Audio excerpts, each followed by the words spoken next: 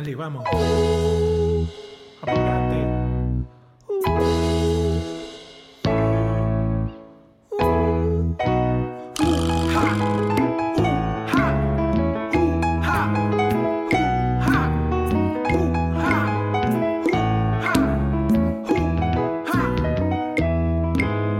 ¿Qué estás haciendo, Winona?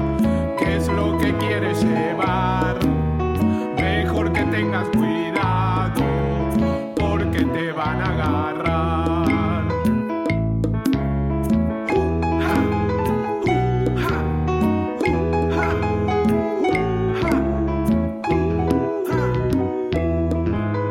¿Qué estás haciendo, Winona? Escapemos ya mismo de acá.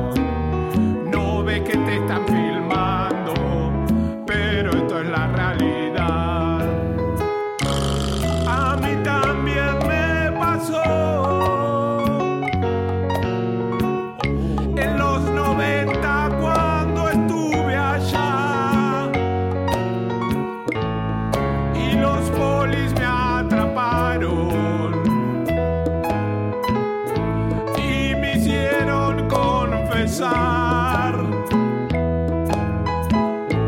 y a la cárcel me llevaron. Y mejor no cuento más.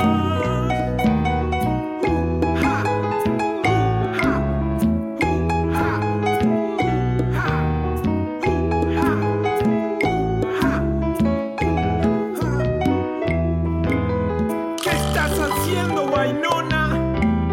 ¿Bajo qué sustancia estás? ¿No era que eras millonaria? Entonces, ¿por qué no pagás? ¿Qué estás haciendo, Winona? ¿Por qué no te rescatás? Cuidado que ahí viene la yuta y en la tele te van a escrachar.